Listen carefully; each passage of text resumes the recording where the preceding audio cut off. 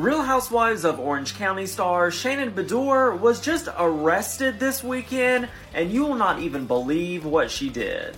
Law enforcement sources told TMZ that the Real Housewives of Orange County star drove her car onto a residential property in Newport Beach Saturday night and actually clipped the house. They said then Shannon turned back onto the road and kept going before parking her vehicle in the middle of the street and getting out with her dog. When the police arrived after receiving a 911 call, they said that Shannon was just acting like she was walking around with her dog, but apparently she wasn't fooling anybody as she appeared wasted and was taken into custody. Cops also seized Shannon's car as part of their investigation into the damage to the home. A representative for the Newport Beach Police Department says Shannon was booked for 2 misdemeanors, hit and run, and DUI alcohol. She was cited and released without bond. Short Cast Club